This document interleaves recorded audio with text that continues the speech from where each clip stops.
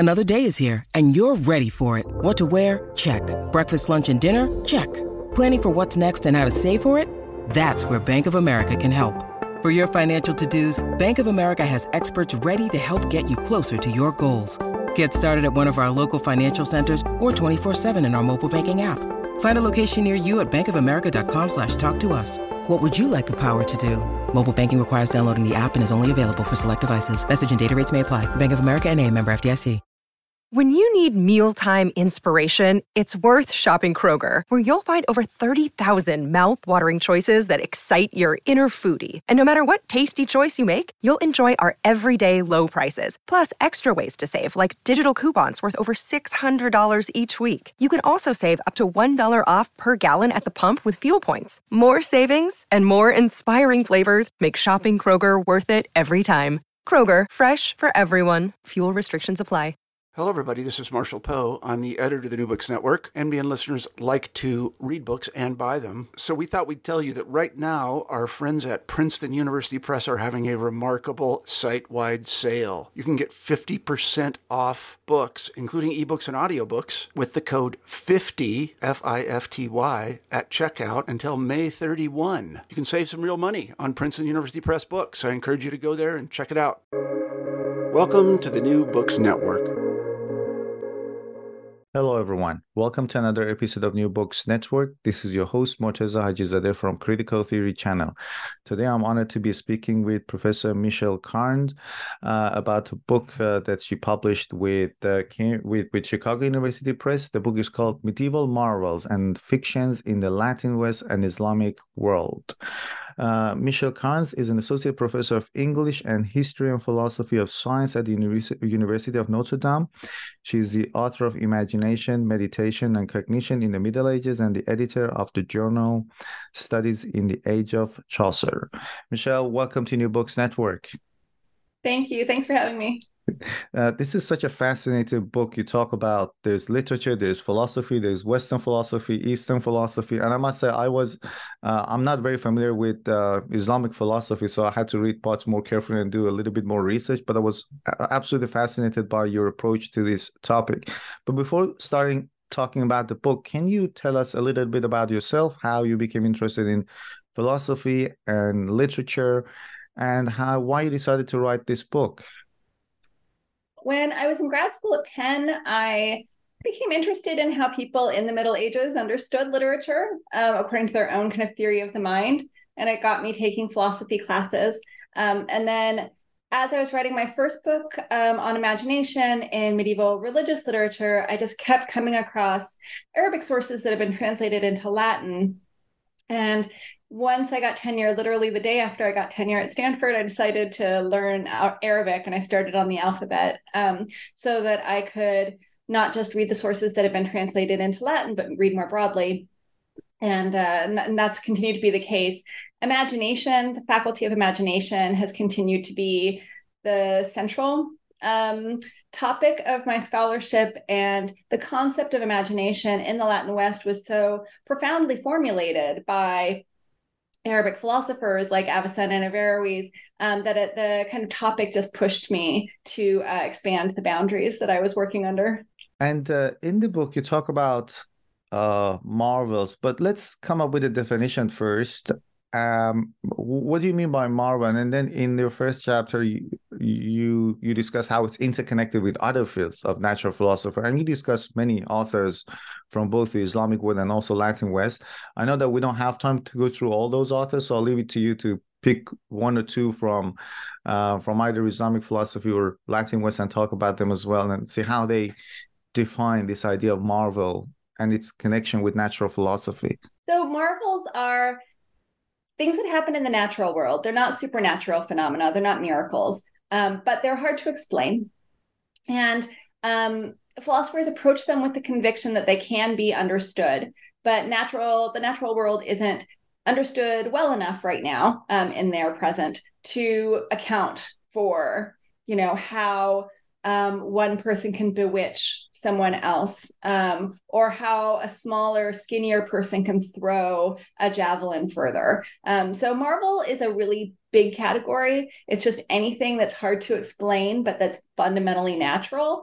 And philosophers embraced marvels as a way to think through how the natural world operates. So, if, say, Avicenna wanted to understand how prophecy worked, then he would, try to delve into its natural mechanisms so that he could understand how prophecy is possible in the world that we live in. And similarly, with Albertus Magnus or with Thomas Aquinas, when they found something perplexing like fossils, what is a fossil? Like what accounted for this, piece of rock that has the shape of an animal inside of it? Then they didn't know how to explain it, but they thought that the question was interesting and they should try to think through how nature could make that possible. So they weren't really writing with conviction saying this is 100% real and this is definitely how it happens. It's more of a conjectural discourse. If these things exist, how might we explain them in a way that helps us understand nature better? Mm. And the role of imagination is very, very important in your book. You talk about dreams, visions, and prophecy in creating these marvels. Can you expand on that, please? So my first book focused on imagination in religious literature, and I noticed that imagination was also used to explain various marvels. If I bewitch you, it's usually a process that begins with my imagination. I want something badly, I imagine it. Say I want to wound you because I'm jealous of you.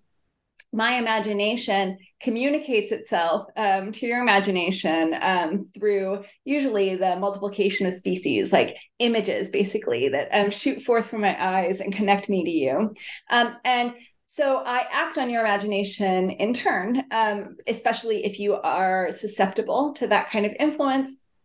And so I was intrigued by how many marvels were explained through the faculty of imagination. And I thought that could probably help us to understand a little bit more about how marvels work, because the conversation about them in scholarship, certainly for Western Europe, has really gotten kind of stuck into this, I think, unhelpful opposition between what's true and what's false.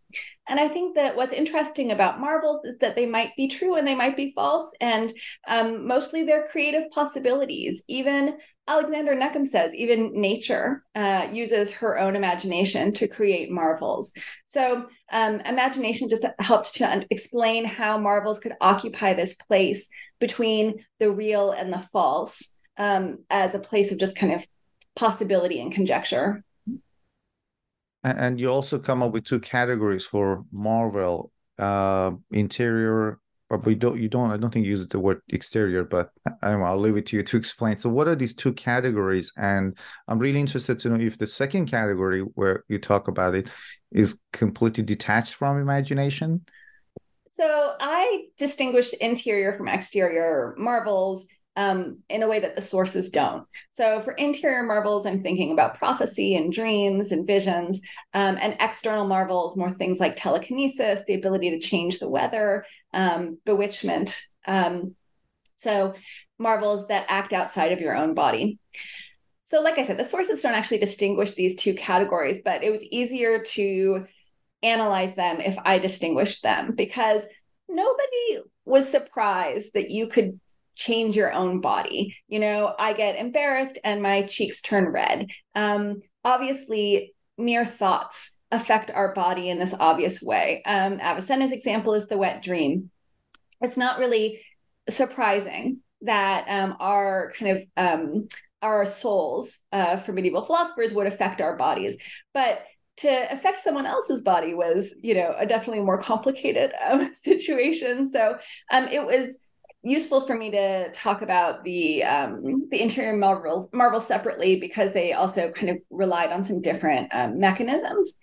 But the second category of marvel, things like telekinesis and moving, objects of various sorts, still tends to rely on imagination in order to make that happen. Certainly bewitchment centrally depends on imagination. Obviously, when you're talking about marvels that don't involve people, then you're not really dealing so much with imagination anymore. But for the most part, still, if I affect the external world, I tend to do it through my imagination. Not imagination alone, but usually imagination in concert with desire, with the spirit, the soul, its various powers that give it kind of authority over the material world. And how did Marvel or imagination have impacts or effects on foreign bodies or objects, even in natural, you talk about even natural elements like and weather. Yeah, so there's a story in Marco Polo about a Mhm. man who makes a mountain move. There's also a story about, a common story was that obviously you can tell it originates in Arabic philosophy because it's about a man who can make a camel fall over simply through the power of his imagination. So the most common mechanism to explain that was that there was a theory called the multiplication of species, which held that between the person who's looking and the thing that's seen, there's a kind of constant series of images. This was a way to account for Aristotle's belief that action never happens at a distance. So the species connect, they're invisible, but they connect, two objects, the thing being seen and the seer. So the idea is usually that, like they give the example of a wall that has a red painting on it, and around the red painting the white wall can look a little bit red. So clearly there's some kind of bleeding in your visual field from the red object to the white wall, and they thought this was kind of evidence of the sending off, the emitting of species. So the basic theory for how you would move a mountain is that you would, basically send these images out into the world. Al-Kindi thought that the world was filled with these rays, that they were all, any object was connected with any other through these rays, and that you were basically harnessing this kind of power that started in the heavens by focusing your attention on this other object, and it would give you something of the power that like the cosmos has over individual people. So that way, if you're harnessing this power through your imagination, then you're able to kind of reshape the world in its image. Most clearly, they thought a pregnant woman would be able to change the size, shape, color of her fetus based on what she imagined. But the same principle is in play in bewitchment, where you're just not acting on a body within you, but one that's outside of you. And in discussions about Marvel, Latin Arabic discussions about Marvel, how were they interrelated? Were there any The points of commonalities? the dominant discourse was definitely the Arabic material. So one of the reasons why I compare these two discussions is because they're both ultimately based in Aristotelian philosophy in a way that makes them intelligible to one another, even where they differ. They're both kind of playing by the same rules. So, in the 12th century, the Latin West was only just rediscovering Greek philosophy through Arabic translations and commentaries. So it was already Arabic philosophers who had been working with ancient materials and were trying to explain various marvels like a head that prophesies after death, the oracular head, various kind of improbable phenomena.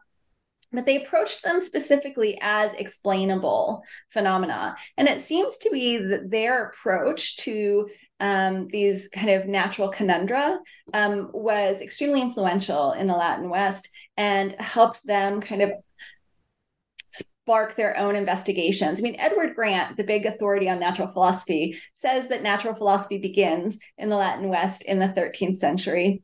I don't know if that's true, but it is definitely more inherited than a homegrown phenomenon. So because this approach to marvels was so interesting to philosophers in the Latin West, they had more and more Arabic works translated into Latin so that they could study more fully what the discussion was that was so much more advanced in Arabic than it would be for a long time in Latin. And with my next question, I guess we need to define some of the terminology as well. So it's about how natural philosophers considered marvel to be phenomenal, and that can have logical possibilities. It's I must say that I found that chapter a bit difficult for myself to understand because I don't have that background in philosophy, and I tried to come up with the best question and as general as possible so that you could expand on that, because you also talk about marvels, if they thought about marvels as a source of truth or not. Yeah, those are both good questions. And I appreciate your digging through chapters that aren't always super user-friendly. So marvels are logically possible in the sense that there's nothing that makes them impossible, basically. So, God through miracles can do things that the natural world can't normally do. But marvels have to follow the rules of what's possible for the natural world without direct divine intervention. So philosophers talk about them as non-impossibilities. So the natural world could create, a serpent that is able to burn without, to catch on fire without burning up, say.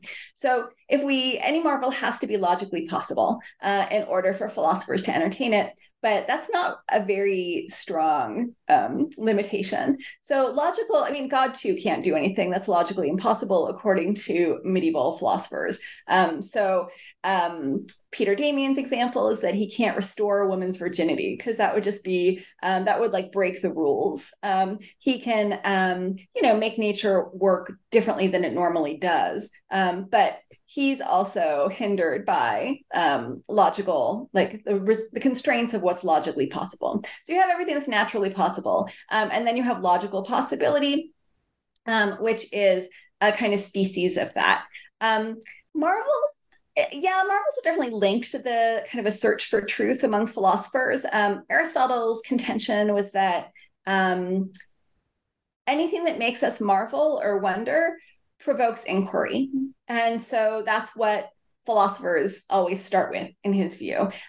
Philosophers begin with something they don't understand, they marvel at it, and then they try to explain it. So there is a kind of underlying desire to understand the truth of the world without really depending on whether a particular marvel itself is true. They talk about the same marvels over the ages, like a woman who's menstruating can stain a mirror. If she looks into a new mirror, she's going to stain it with a reddish hue.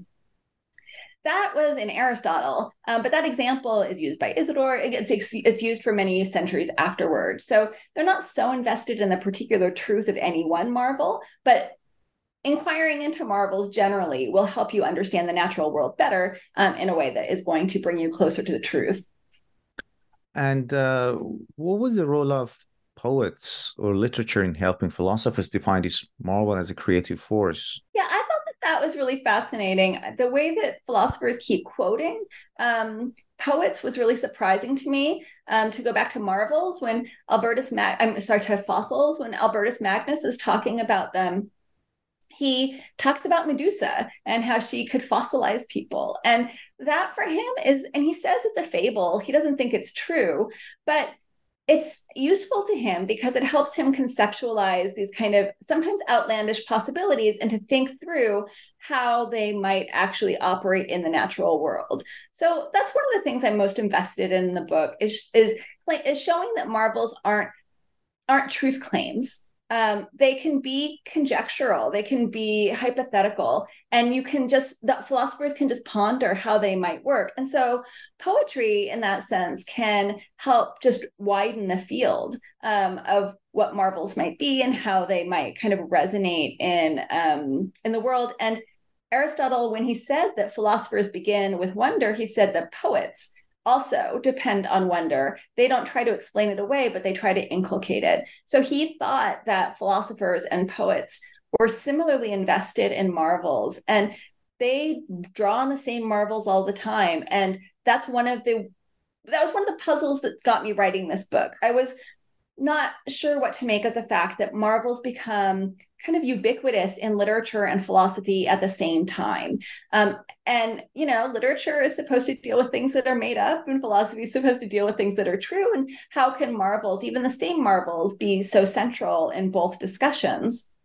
And ultimately, what I was looking for is a way for like poetry and philosophy to have the same definition of marvels. And that's why I talk about them as creative possibilities. Obviously, there's some differences in the discussions between philosophers and poets, but at the bottom line is the same, that marvels are non-impossibilities that, spark interest and inquiry and test people, their knowledge, their devotion to someone else, in ways that are surprisingly similar. And one of the most fascinating parts of your book was your discussion about travel writing and how factual and imaginary geographies were described, and they kind of created a form of uncertainty regarding what's real or what's unreal.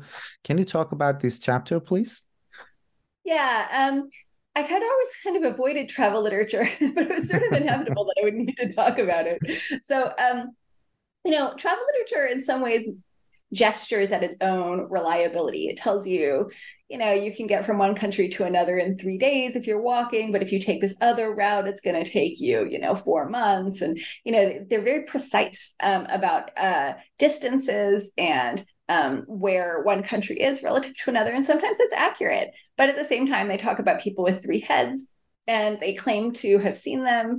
And so ultimately, I thought it was useful to kind of think of travel literature as creating a spectrum where there are just straight up facts that are still considered to be facts about the geographical world. And then there are stories that the writers had heard about for centuries in their own lives, of course, for their whole lives, and were, they needed to account for those too. And so it seems to me that travel literature is really invested in the extraordinariness of the world. The world is the greatest marvel. And, you didn't want to foreclose possibilities. So it's not like they're lying. They're just saying, the natural world is full of marvels. We don't know what they all are. And so let's explore, outlandish possibilities alongside more clearer facts. And leave the reader in this position where they don't really know whether everything is true or not. Like, it's not like you can read travel literature and say, for sure, this is true and this is false. And which is why I think it's funny that editors so often with medieval travel literature now have these footnotes explaining how this is false or this is true. And maybe we can explain this claim this way, because I just don't think it's something that the medieval writers really care that much about. I think they're presenting the reader with all sorts of kind of exciting stories and giving the reader kind of permission to think about whether they're real without really coming to a firm conclusion one way or the other. And what was the role of marvels in Romance literature and the way marvels help create this state of, again, uncertainty about lovers, unfaithfulness, which is, I guess, it was a big theme in medieval literature. And again, you have a lot of examples. It would be great if we could talk about one of the examples that you bring up in the book. Great. So the role of marvels in romance has always been recognized. Marvels are central to romance, and they're part of the reason why romance was supposed to lead to the novel, this kind of creating a fictive world that didn't need to obey the laws of nature. But, as I show, a lot of the ways that romance writers talk about marvels is also how philosophers talked about marvels. And it's not like an easy separation between the false marvels of poetry and the true marvels of philosophy. But the marvels function a little differently. They don't need to be strictly possible or logically possible. They can be, you can wink at the reader and say, let's pretend that this fairy is real. So one of the examples that I use is the fairy in the 14th century romance Melusine, who has special powers. She's able to see the future. She's able to shape certain events. She turns into a dragon or kind of a mermaid every Saturday from the waist down. And she tells her husband that she will continue to help him. Like, she can make him very prosperous. They can have a really like rich and happy life if he just leaves her alone on these Saturdays and doesn't peek. So he is left wondering whether she has these special powers to see the future because she's benevolent, because she's a fairy, or whether she's a bad kind of fairy or a demon. Because, you know, both of those groups were thought to have the ability to see the future and to know the past, other people's pasts. So he is sort of plagued by doubt and can't just accept the good fortune that he has and accept that she's benevolent. And so he peaks. And that destroys everything. She ends up being a dragon permanently. She has to leave him and their children. And he wasn't willing to believe that the marvel was innocuous or even just beneficial to him. He had to understand how it worked. And so marvels often depend on others not scrutinizing them too carefully, insofar as, you know, in the romance genre, you have to have faith in your beloved. And so if you really want to understand how the marvel works, like the philosophers do, then you kind of destroy the marvel and lose your beloved because you wanted to have certainty in an area where you were just supposed to have faith. And another, let's say, to me, it was like a debunking thing, because I used to think of Marvel only in terms of its magic and enchantment. But in the book, you talk about the role of Marvel in creating scrutiny and change rather than being simple enchantment. So that's, I guess, another part that our listeners would be interested to know more about. I don't want to I don't want to argue against enchantment. I think it's a nice idea. I just think it's broader than it has been kind of considered to be. So, you know, enchantment doesn't need to be stupefaction. It can be, but it doesn't need to be just kind of paralysis or even kind of embarrassment. Sometimes when you are full of wonder, you know, you're just kind of sitting there like, you're not really able to speak coherently. You might say a stupid thing. So I wanted to make room for intellectual inquiry, I guess, in the world of wonder and enchantment. I wanted to show that you know, investing in the text and asking, you know, who are we supposed to believe, say, in this scene where prophecy is really important, can add a lot to our investment in the text and to our own enchantment. Inquiry doesn't need to be, you know, where we stop being enchanted by the text. Like, intellectual kind of engagement with literature doesn't need to distance us from it.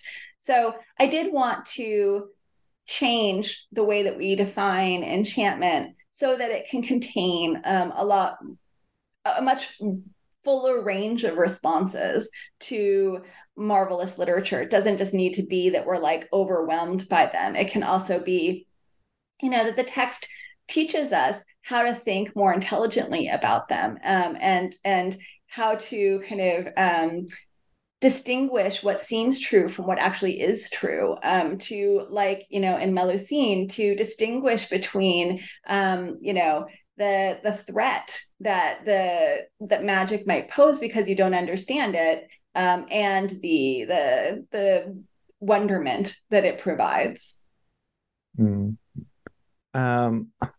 Before we come to the end of this interview, I always ask this question: if there's any other book or project you're currently working on, is there any book we should soon expect? Soon expect no. It takes me about somewhere to 8 to 10 years, it seems, to write a book. But the new one's on hybrid animals. So it builds off of the marvels in the sense that hybrid animals are also marvels. But there's just an absolute obsession with them, especially actually in Arabic philosophy. Like, Jah is obsessed with hybrid animals. And I'm just super intrigued at this point to understand why there's such fascination with them, and also why, I mean, they knew how like mules and hinnies worked. They knew that two animals, when they procreate, create a kind of synthetic third thing, but they still represent sirens as like women from the waist up and fish or birds from the waist down, and that kind of stitched together, two different animals that are stitched together. And they knew that that wasn't actually how hybridity worked. So I just want to come up with an explanation for the philosophy and the literature again, and its fascination with hybridity, and like why that was such an interesting phenomenon to them. Professor Michelle Karnes, thank you very much for taking the time to talk with us on New Books Network. Thanks so much for having me. It was a pleasure to talk to you.